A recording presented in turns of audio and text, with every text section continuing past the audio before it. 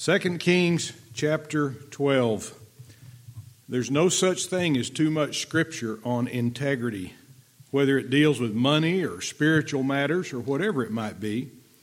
And to study it is one thing, to teach it is another thing, but to practice it in our lives is the goal of both the study and the teaching. Otherwise, we waste our breath whenever we teach. So let's continue in our study this morning of the repairing of the breaches of the house of the Lord. And as all of our messages are, they're verse by verse. We go in order. We begin at the beginning and end whenever the book is over, and then we take up another one. So the lessons are all recorded on Facebook, and if you need to go back and refresh your memory about what we talked about last week, well, go ahead. When you get home or when you go to the park this afternoon, you can listen to that. But we're in verse 16, so let's read. The trespass money and the sin money was not brought into the house of the Lord. It was the priests. Now, we looked at the new system of accounting that Jehoash, the king, put into place because the priests had not been faithful with the money that was brought into the house of the Lord to repair the breaches. So the priests were moved aside, as it were, and they were no longer to receive money from their acquaintances, but the money was to be brought directly to the house of the Lord, put into a chest that had a hole bored in the top of it, and then once that chest was full, the money was taken out, and we saw that it was counted by at least two people, that double accountability, which is a great principle in business and economics, to have many honest counters looking at the money so it doesn't slip under the cracks. And that's what happened. And then that money was given directly to the ones who oversaw the repairing of the breaches of the temple, those supervisors of the masons. I'm not talking about the Masonic Lodge, I'm talking about the stone masons and the carpenters and so forth. And so that brought us here to verse 16, because we've been talking about money offerings that were dedicated to a particular project, the repairing of the breaches of the house. Now we need to look at this trespass money and the sin money. And although lots of attention has been given to the money repairing the breaches of the house, the trespass and sin money must not be forgotten. This verse tells us that it was kept separate from the money used for the repairs. And so there are at least two things we might learn about these different classes of money or offerings that were brought in. Number one, although the repairs of the breaches were in focus during the last few weeks, the other work must not be left undone. You remember what Jesus told those Pharisees. He says, you tithe of mint, anise, and cumin, and omit the weightier matters of the law, mercy and judgment. And he said, these ought ye to do and not leave the others undone. So in other words, he didn't say forget about all that. He said do that and do this. And that's what we might glean from the continuation of the trespass and the sin offering, something that should have been taking place continually from the giving of the law all the way to this point. And as we know, Israel and Judah failed miserably in keeping the Lord's commandments. So the people are not to stop bringing in money for the trespass and the sin offerings. In Leviticus chapter 5 and verse 15, we go back to the original commands about these offerings. Leviticus 5 verse 15. And if you want to just write that down in case you can't get to it, at least you can read it later, but I'll read it aloud now. If a soul commit a trespass and sin through ignorance in the holy things of the Lord, then he shall bring for his trespass unto the Lord a ram without blemish of the flocks, with thy estimation by shekels of silver, after the shekel of the sanctuary for a trespass offering. So we're reading about trespass money, And that's where you get that from. It's not the only place you get it from, but it lets you know there was money associated with the trespass offering. And very interesting that it was silver and not gold. Silver is the type of redemption in the Bible. And so there was a ram and there was some silver that was to be brought for this trespass, this sin through ignorance. And then another passage, just a little bit longer, is found in Numbers chapter 5. Numbers chapter 5 and verse 10. Now, before I read that, look back at your text at the end of verse 16. Because it says of this trespass money and this sin money, it was the priests. So there was a part of this that went to the priests. Now read the chapter 5, verses 5 through 10. They're in Numbers. And the Lord spake unto Moses, saying, Speak unto the children of Israel, when a man or woman shall commit any sin that men commit to do a trespass against the Lord, and that person be guilty, then they shall confess their sin which they have done, and he shall recompense, that means pay it back, his trespass with the principal thereof, and add unto it the fifth part thereof. Now that means 20% on top of the original amount, and give it unto him against whom he hath trespassed. But if the man have no kinsman to recompense the trespass unto, let the trespass be recompensed unto the Lord, even to the priest. So there you go, even to the priest. Beside the ram of the atonement, whereby an atonement shall be made for him, and every offering of all the holy things of the children of Israel, which they bring unto the priest, shall be his. And every man's hallowed thing shall be his. Whatsoever any man giveth the priest, it shall be his. So this is just to reinforce the reason that the trespass and sin money would go to the priest in our text. It's already been commanded back during Moses' time. So the trespass and the sin money are to be paid in those days for certain types of sins, like a sin of ignorance, or as in the passage we read in Numbers, it looks like some kind of financial sin where you rook somebody out of some money somehow. But other sins in the Old Testament were dealt with by the death penalty. There wasn't any bringing an offering. That person was to be taken outside the camp and executed. And of course, you can read all about that in those first in Leviticus and Exodus. But the point here is, just because extra money was needed for the repairs of the breaches, the sin and trespass offerings were not to be diminished. Now, a second truth we learn from this verse is that the money for the repairs of the breaches of the house was a temporary offering. It was a temporary offering. We discussed much about why there were breaches, because somebody didn't take care of a breach.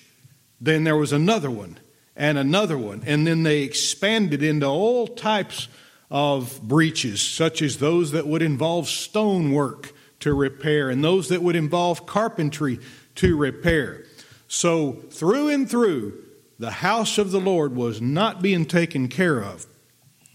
And in any case, these breaches, once they were repaired, would be no longer breaches. And the need for such a large sum of money and a large pool of skilled laborers would no longer arise again if they took care of the house of the Lord like they should. So if the small things are taken care of in the house of the Lord and not allowed to turn into big things, then you don't have to have this big offering for the repair of all these breaches, because they never become breaches. You see a breach, you take care of it right then.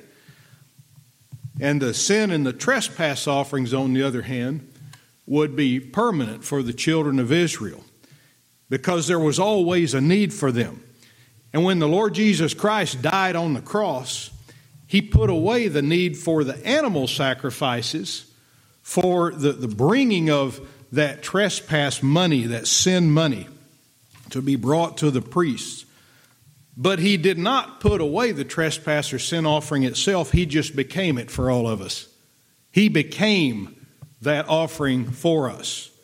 So the money that people bring down here for their tithes and offerings and put in the plate is not to forgive their sin.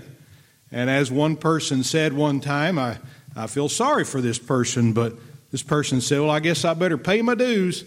That person doesn't understand what tithing and giving of offerings is.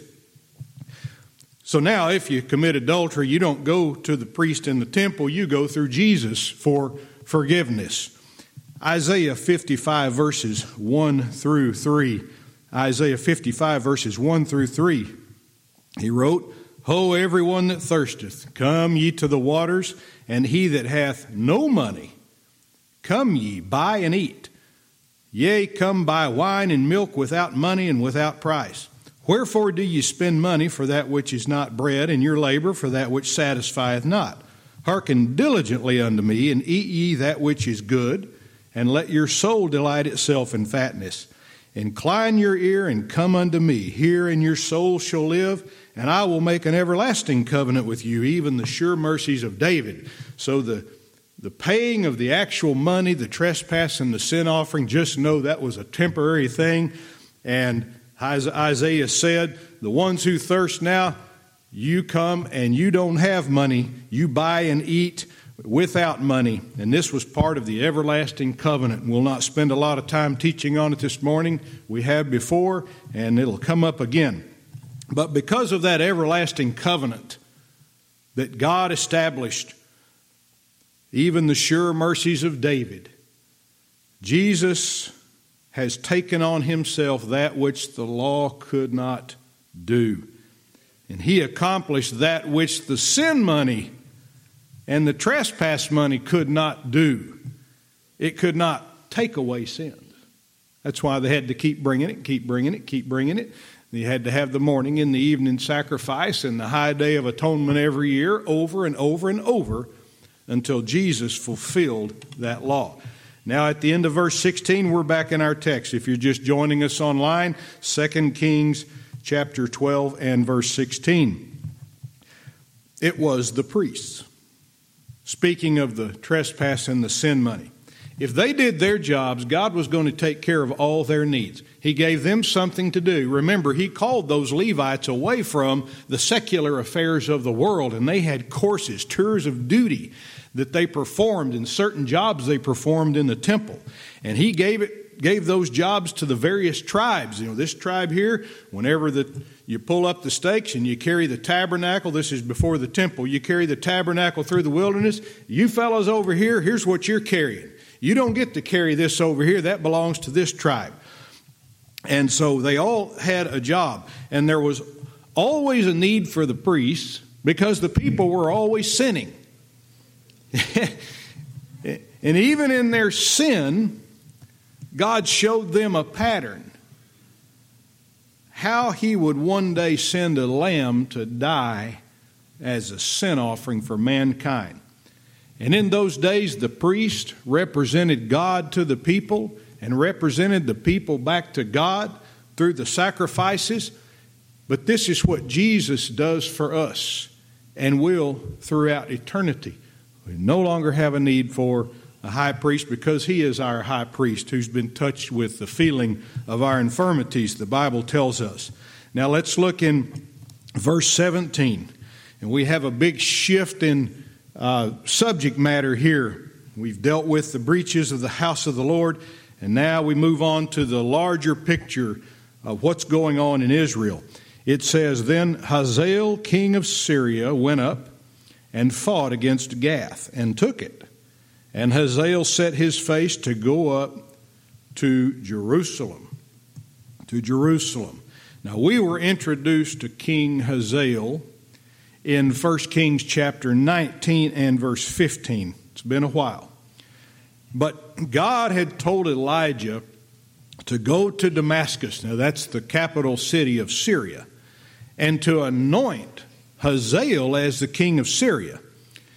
And we read where Hazael waterboarded his king. He smothered him with a wet towel. That's exactly what that is. King Ben-Hadad. And in doing so, he took the throne.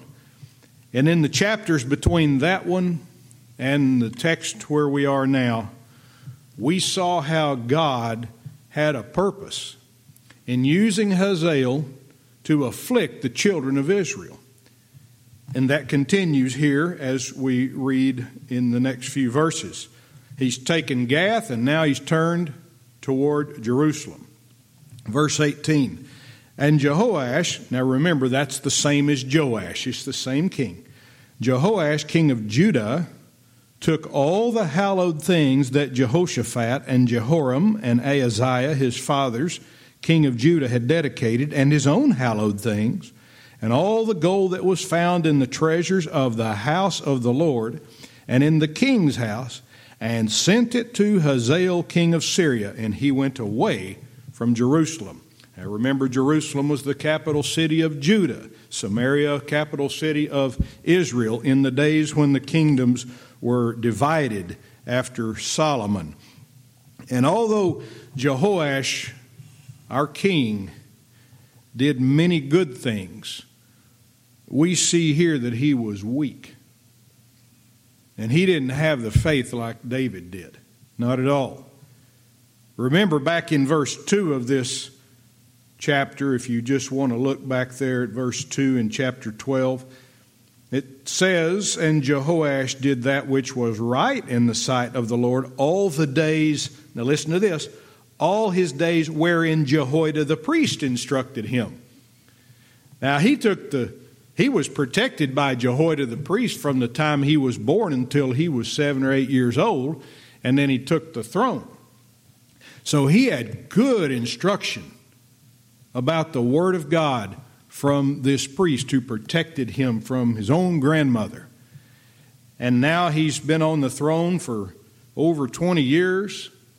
And then we continue before this incident about the breaches of the house of the Lord came up. And then he continues on, and we're about to read about the end of his life and what his epitaph would be. What would his eulogy say about his reign as king of Judah? And so what this tells me, at the end of his days, when he sent all these hallowed things to a Gentile king to keep him from attacking Jerusalem, what this tells me is that Jehoash was either no longer being instructed by Jehoiada, or, what I think is more likely, he was no longer receiving that instruction with a ready mind. He'd been instructed, but he didn't receive it with a ready mind. Now, I've seen this pattern during most of my years in church, where parents take their children to church faithfully, and they teach them God's Word, and they forbid them from engaging in sinful behavior, try to raise them up right. And often the children will make professions of faith and get baptized, sing in the choir, and serve the church, maybe even teach a Sunday school class. But for some of them, something happens when they get out on their own. When they grow up like Jehoash did, they begin to reject the faithful teaching of God's Word, the counsel of their parents, and the pastor's wise admonitions that he's preached to them in love. And that rebellious spirit, that flesh, rises up, and it leads them away from the instruction of the Bible. Now, there's not a one of us sitting in here that hasn't done that before at some point. Not a one. But we're looking at Jehoash and why it would be he would walk away from the instruction of the Lord. And then they begin to suffer the consequences of their foolishness. Some of them repent and turn back to the Lord, but others never come back. And I've seen that, and perhaps you have if you've been in church very long. And it's sad. That's the only word I can think of. It's sad, but a lot of it can be fixed. There are some consequences that we're going to have to bear for our walking away from the Lord in the various aspects of our life, but He's always there for repentance. Thank God, He's always there. His arms are always open. When one repents and says, Lord, I've wandered far away from you. I'm ready to come back. And He's there. In the last words about Jehoash's life, we see a picture of a king who God had given much to. He'd given much to his forefathers. And Jehoash, this king, took all of those things and bribed a Gentile king. You know, he could have just turned to the Lord and said, Lord, you knew before the foundations of the earth that this king Hazael was going to turn his face toward Jerusalem, toward the city of the capital of your chosen people, where the root of and offspring of Jesse would come from and save his people from their sins. You knew he would come, that Hazael would come and try to attack us. And so we put ourselves in your hands. We repent of our sin. Deliver us if it be thy perfect will. He could have done that. But instead, Joash turned to these gods of silver and gold. Oh, he didn't make a god statue out of one or an image. He just took all of these precious things and used them to ward off evil Hazael. And it worked for a time, because the last words of this verse are, and he went away from Jerusalem. So the money turned him back for now. Verse 19, and the rest of the acts of Joash, same king, and all that he did, are they not written in the book of the Chronicles of the Kings of Judah?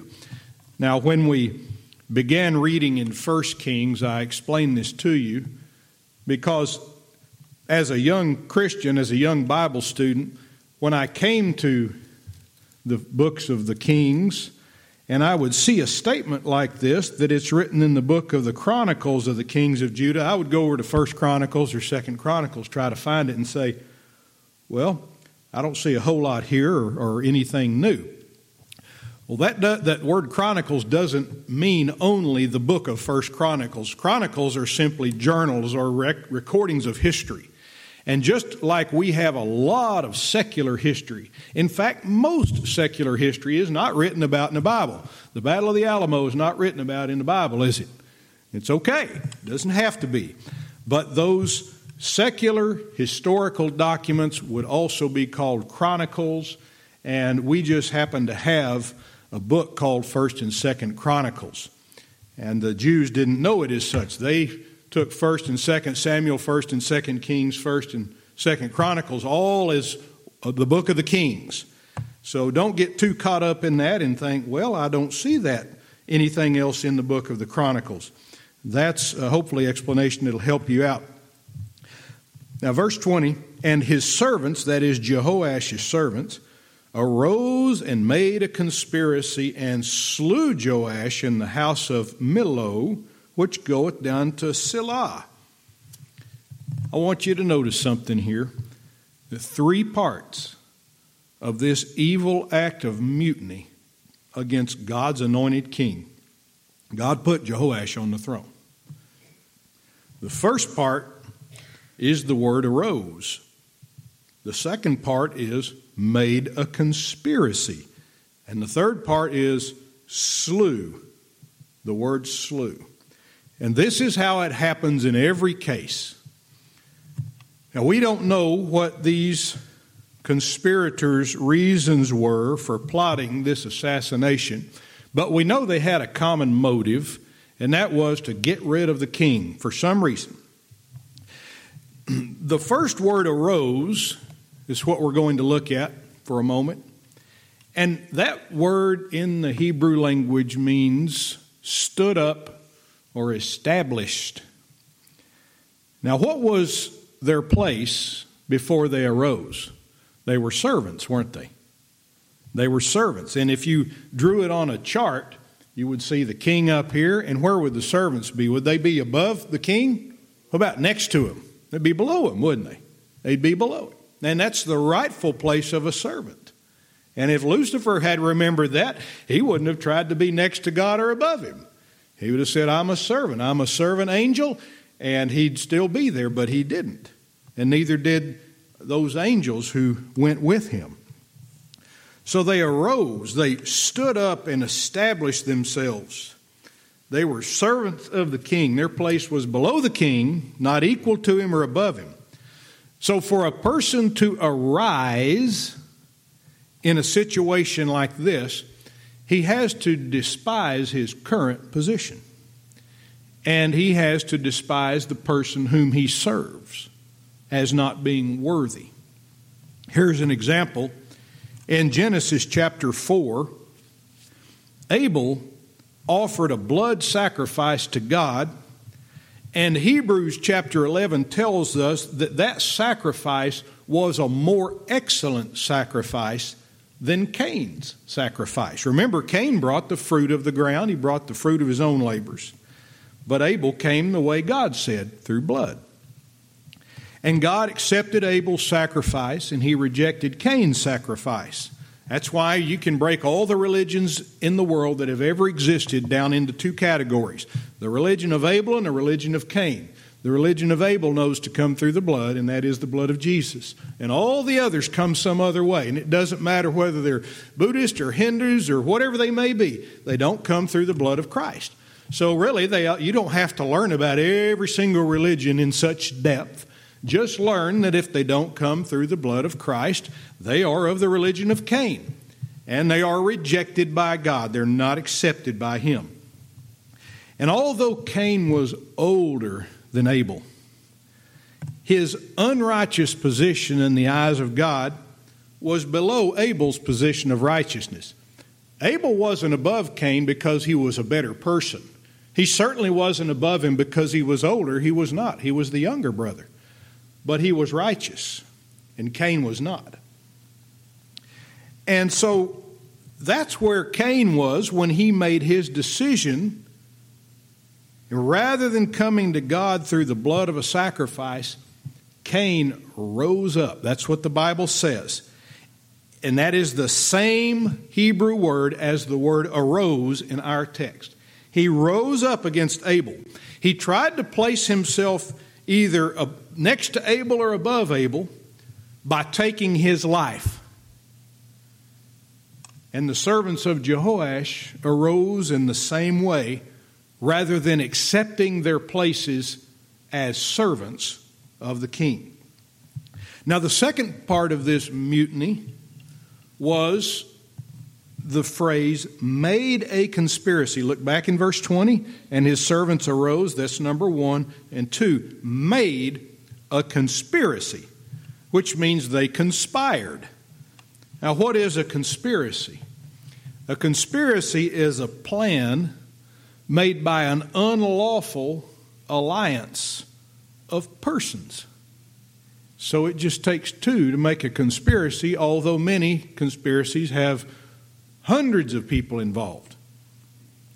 And we know there were at least two after we read the next verse.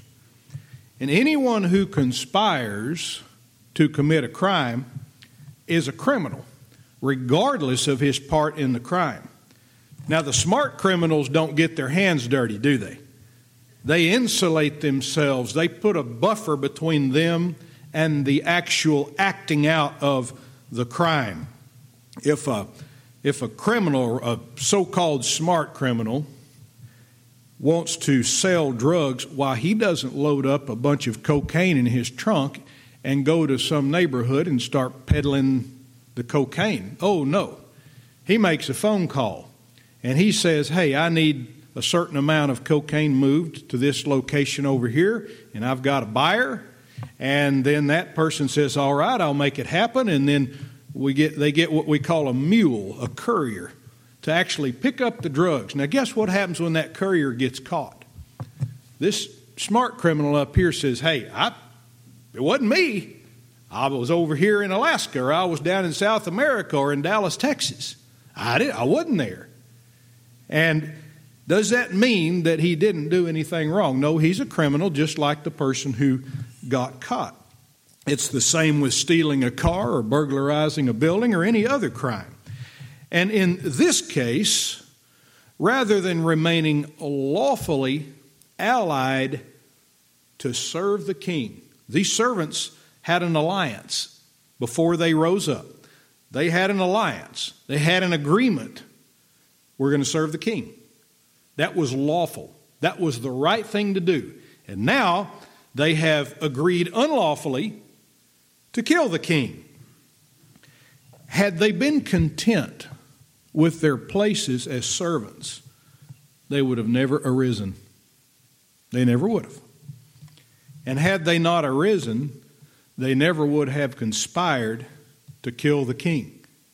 So it started right here with an unlawful desire to arise, to despise their own position as servants, to despise the king enough to kill him. Now the third part of this mutiny is contained in the words, slew Jehoash. Look in the middle of verse 20. It said they arose, made a conspiracy, and slew Joash in the house of Millo. This is the climax of the mutiny, the actual killing of the target. And this is the point of no return right here. Now in Texas, in the Penal Code, in chapter 15, there is the definition of a criminal conspiracy. And it says, now this is from state law, a person commits criminal conspiracy if, with intent that a felony be committed, and killing is a felony, he agrees with one or more persons that they or one or more of them engage in conduct that would constitute the offense, and he or one or more of them performs an overt act in pursuance of the agreement. Now, one person doesn't make a conspiracy, but two or more do. And once any person is involved, anybody involved in that conspiracy, once any of those people is involved in the carrying out of the conspiracy, then they're all guilty of the offense. So if four of them sit down and say, hey, let you and him fight, that's kind of the way that works. You know, I don't want to do it, and I don't want to do it, but I'll give you some money. And the hitman says, all right, that's enough money, I'll go take care of it. Once the hitman accomplishes that act, takes the shot or poisons his target, then all of those others who conspired with him are just as guilty as he is. Now, as you may have recognized, Satan is the author of these unlawful alliances. As Lucifer, he despised his position as a servant of God. He exalted himself and said he'd be like the Most High God. But listen to what Revelation chapter 12 and verse 9 says about his final days. It's in Revelation 12, verse 9. And the great dragon was cast out, that old serpent called the devil and Satan, which deceiveth the whole world. He was cast out into the earth, and his angels were cast out with him. His angels, even Satan, had co-conspirators, just like the ones who killed Joash. Now back in our text there in verse 20, Millo was a place that David used as a fortification. It means rampart. And so it would have been a place of military interest to Jehoash and his army, perhaps even a place of advantage where Judah could have fought off the Syrians. Now let's look at this again in verse 20. It says, and slew Joash in the house of Millo. Isn't that ironic that such a place where he had paid Hazael not to come, not to fight against them, would still turn out to be where he died? Isn't that something? Not by the hands of the Syrians whom he bought off, but by his own servants. It says in verse 21, for Josacar the son of Shimeath and Jehozabad the son of Shomer, his servants, smote him, and he died. And they buried him with his fathers in the city of David, and Amaziah his son reigned in his stead. It said his servants smote him. What an ironic phrase. And what does this tell us about servants? Some are good and some are evil. Beware, and it's so sad, but beware of those closest to you. What did Jesus say would happen when he came? He said, I came not to bring peace but a sword. Now, we studied that. That doesn't mean that Jesus didn't come to bring peace to the world, but not the peace they were looking for. They were looking for a peace from the Romans. They didn't want the Romans to rule them anymore. Jesus said, I came not to bring peace, but a sword, to set a man at variance against his father. And he goes on and lists those who would be against each other. And he said, his foes, his enemies, shall be they of his own household. So beware of those closest to you. Do we love them? Of course we do. Now listen to this passage where Jesus spoke to his disciples. It's found in Luke chapter 12, verses 42 through 45. Luke chapter 12, verses 42 through 45. And Jesus was teaching them a parable. And the Lord said, who then is that faithful and wise steward, whom his Lord shall make ruler over his household, to give them their portion of meat in due season? Blessed is that servant whom his Lord, when he cometh, shall find so doing. So there's a good servant right there. Of a truth I say unto you, that he will make him ruler over all that he hath. But, and if that servant say in his heart, my Lord delayeth his coming, and shall begin to beat the men servants and maidens, and to eat and drink and to be drunken, and then he goes on to tell that servant's got a bad ending. So Josachar and Jehozabad, in our text, were the wicked servants, just like the ones in Jesus' parable. And verse 21 says he died and they buried him. And that reminds us that this is our lot. Whether you're a king or whether you're a servant, this body's not going to last. And Amaziah, his son, reigned in his stead, which reminds us that we're all replaceable. Never think otherwise. When you die, there will be somebody to fill your shoes. If you quit your job, they'll hire somebody else to take your place. Don't ever think that you're not replaceable. Now go right into chapter 13 and verse 1. In the 23 year of Joash, the son of Ahaziah, king of Judah, Jehoahaz, the son of Jehu, began to reign over Israel in Samaria and reigned 17 years. Now remembering that 1st and 2nd Kings deal with two nations. Israel, the northern kingdom, the 10 tribes, excluding Benjamin and Judah, and then the southern kingdom, which is called Judah, even though it consists mostly of the tribes of Benjamin and Judah. And so now we turn our attention to Israel, to that northern kingdom.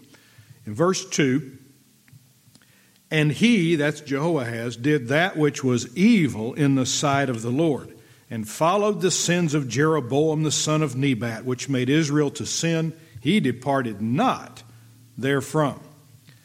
Now we remember that Jehoash, our last king, the one in Judah, was a good king. But he did not tear down the high places where the people burnt incense and carried out their false religion. He just left it alone. Well, Jehoahaz is not a good king with a few weaknesses. He is straight up evil. No bones are made about it.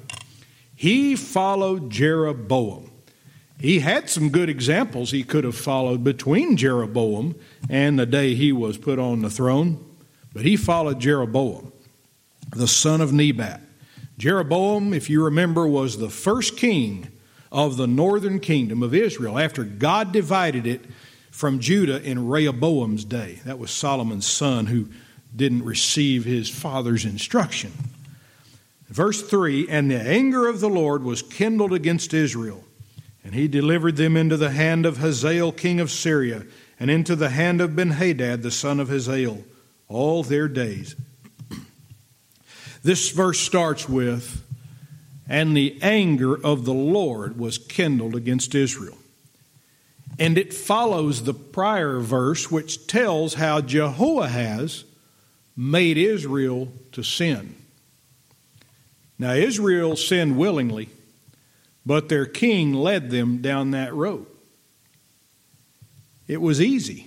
It had been done before.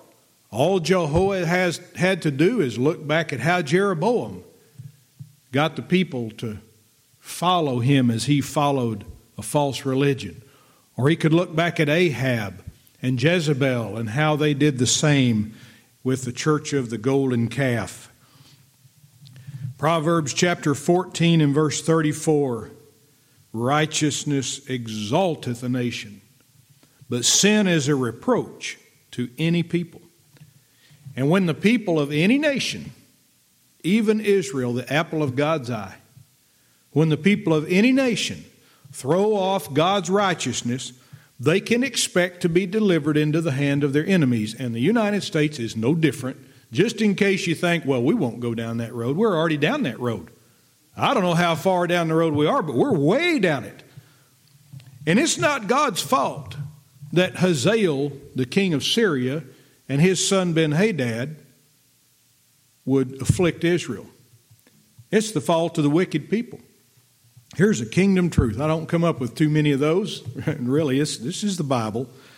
When people reject God's righteousness, they also reject God's judgment. When people reject God's righteousness, they also reject God's judgment. Watch what happens when God continues to judge this country, the one we're living in right now. There are going to be religious people who turn against God. They always were against Him, by the way, but it's going to show outwardly. And they're going to turn to the church of the golden calf outwardly and every other way. But you watch what happens to a righteous prophet, to a Christian who accepts God's righteousness. You know what we do? We also accept God's judgment. Now, I don't wish that God would deliver us into the hands of the Chinese or any other foreign country. I don't wish that. But if and when it happens, I'm going to say, God, you're righteous. This country had it coming. You've given this country space to repent for many, many years. And as a whole, except for the remnant who are faithful to you, as a whole, this country has turned away from God and has stayed turned away from God and has ignored those opportunities to repent. Listen as we close to what the prophet Jeremiah said to the people of Judah. And this is in Jeremiah 8:14. Jeremiah 8:14. He said to these people, "Why do we sit still? Assemble yourselves and let us enter into the defenced cities, and let us be silent there. For the Lord our God hath put us to silence, and given us water of gall," that's bitterness, "water of gall to drink, because we have sinned against the Lord." Now, Jeremiah doesn't sound like someone who threw off God's righteousness and threw off God's judgment. He accepted that God was righteous. And therefore, the judgment God brought upon Judah in his day, he said, we had it coming, folks. We had it coming.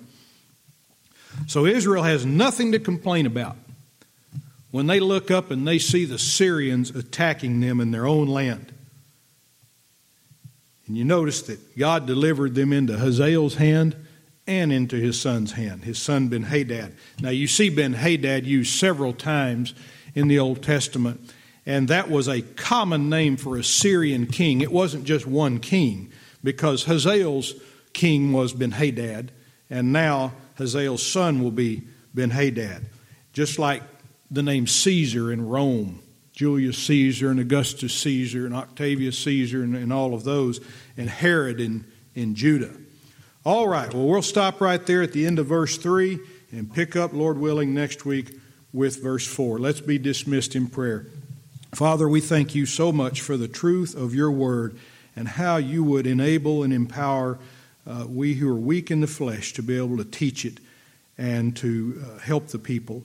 And Lord, I pray that you would impress upon our hearts what we've read here today, that we may learn from it, that we may be edified in our Christian lives.